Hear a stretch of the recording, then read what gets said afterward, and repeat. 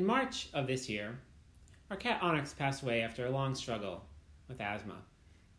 After we said our goodbyes, we faced a home that, for the first time in my children's life, had been without a pet. My wife Valerie and I had made this decision to expand our family by adopting 2 cats 15 years ago, and now our children feel they are ready for kittens. While we as a family aren't there yet, we've been planning. Around that time that Onyx passed, a fellow cat lover invited me to join a Facebook group called Cat Book. As you can imagine, this group is a place for people to share photos, videos, short stories chronicling the exploits of their beloved feline friends. Think cute cat videos and personalize it. On Catbook, one finds a community of humans who love their feline home companions so much, who get so much joy out of the relationship that they must share it with the world, in real time, as it happens. With that being said, the narratives on Catbook aren't all catnip and laser pointers. There are some real compelling stories there, too. Not unlike our friend Hobbs in the Time for All Ages story, many of these cats have had a rough go at life. There are some stories of a new owner who is convinced that a divine force has brought them and their cat together. Others are of an owner who is now taking on cats number 3, 4, or more, expanding an already adequately sized family. And still others, concerned for the stray cats, but unable to take them in themselves, lobby on behalf of the forlorn felines to get them into a good forever home.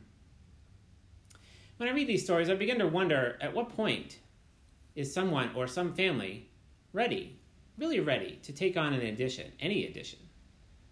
When is the right time to expand the family, be it with pets or children, or maybe by even taking in friends in need or an extended family that need to stay with you?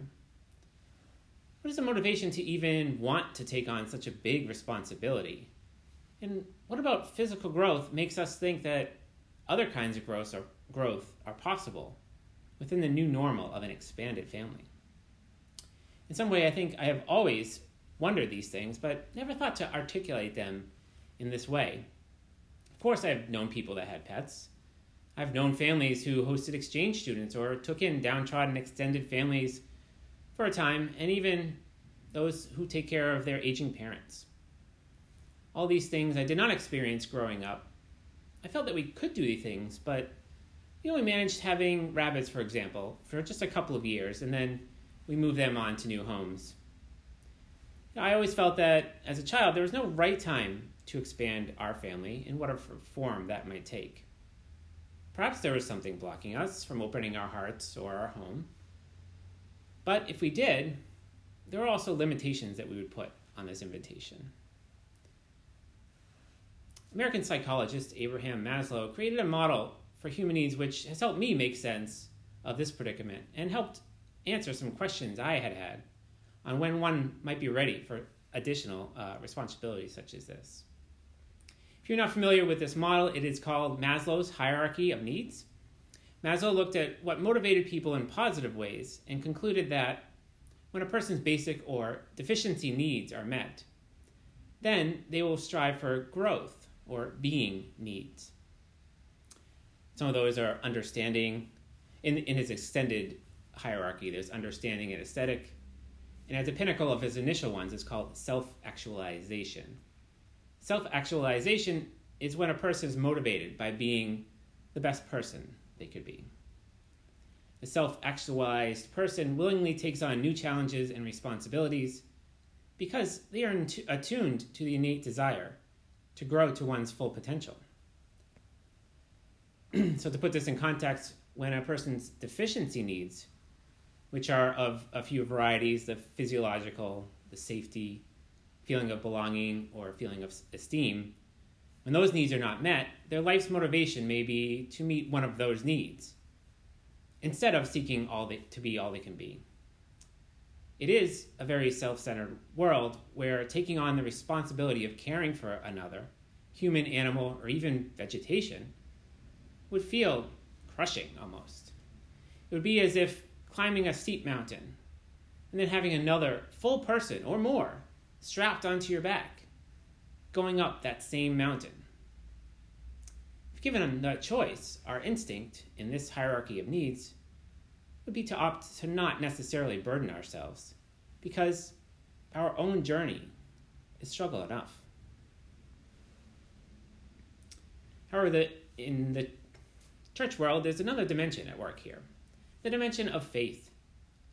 Just as there are psychologists such as Maslow who have traced our cognitive development, others, James Fowler, a prominent one among them, have tracked human faith development. Fowler's work counts 6 stages of development, just the third of which puts us comparable to the top of Maslow's growth needs. And while cognitive and faith development track slightly different behaviors, their intersection is one which I'd like to take a more closer look at. And to do so, I'm going to take from a book I read recently. It's called 2 Dogs and a Parrot. The author, you may recognize the name, is Benedictine nun Joan Chittister.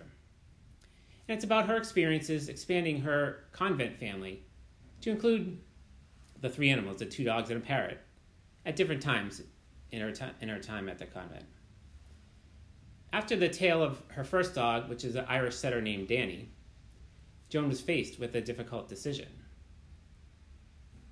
She talks about Danny first, and at the end, he has now just recently died, and the nuns were in mourning, naturally.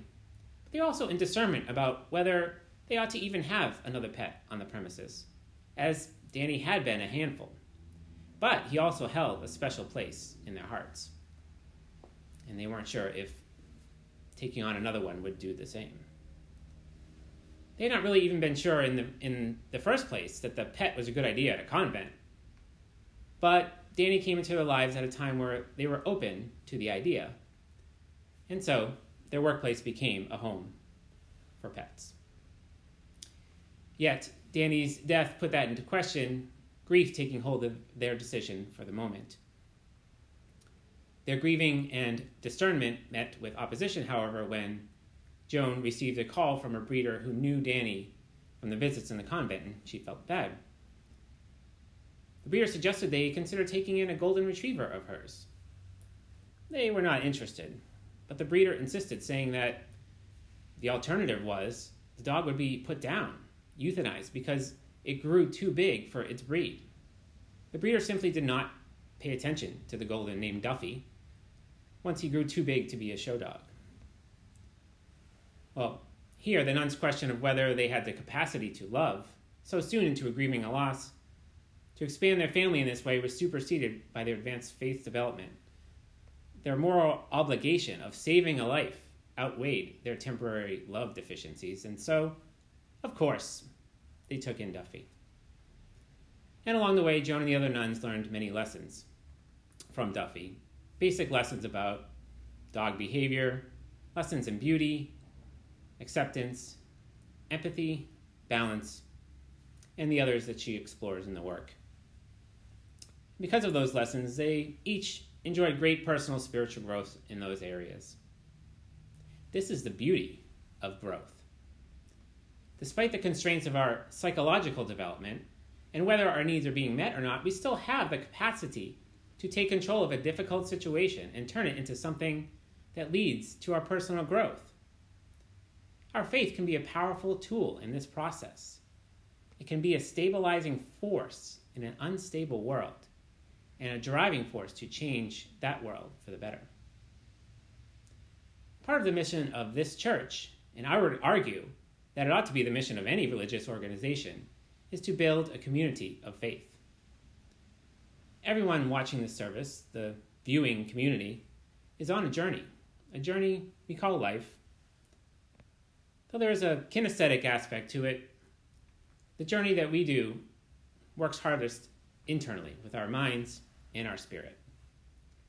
We are always changing. We're growing, adapting, progressing, regressing, starting, stalling, flying, crashing down. And in that change, we naturally yearn for some sort of stability. Faith provides stability.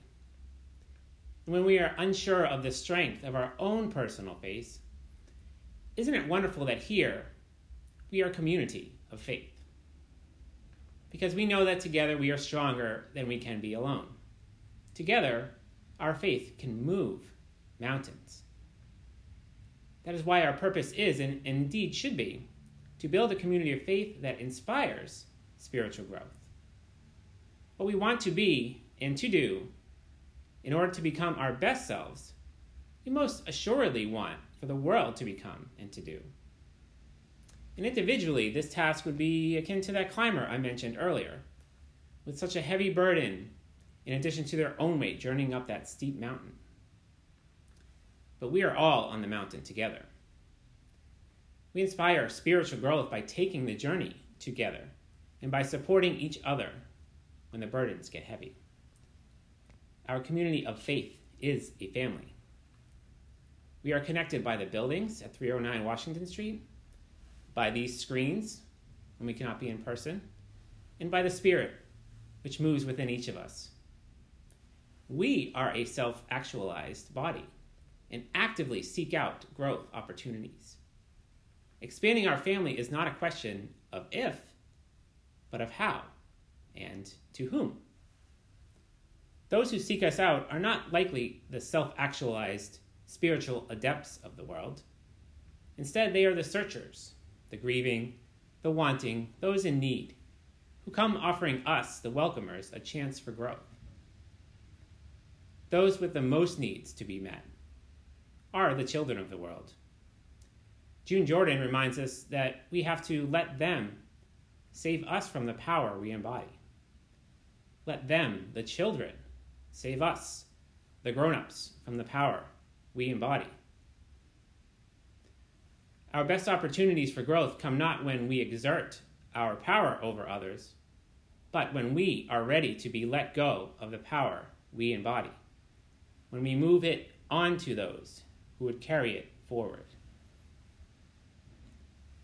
Being aware of our blessings gives us the freedom to share those blessings with the world. And may the children of the world be welcomed here to come and do likewise.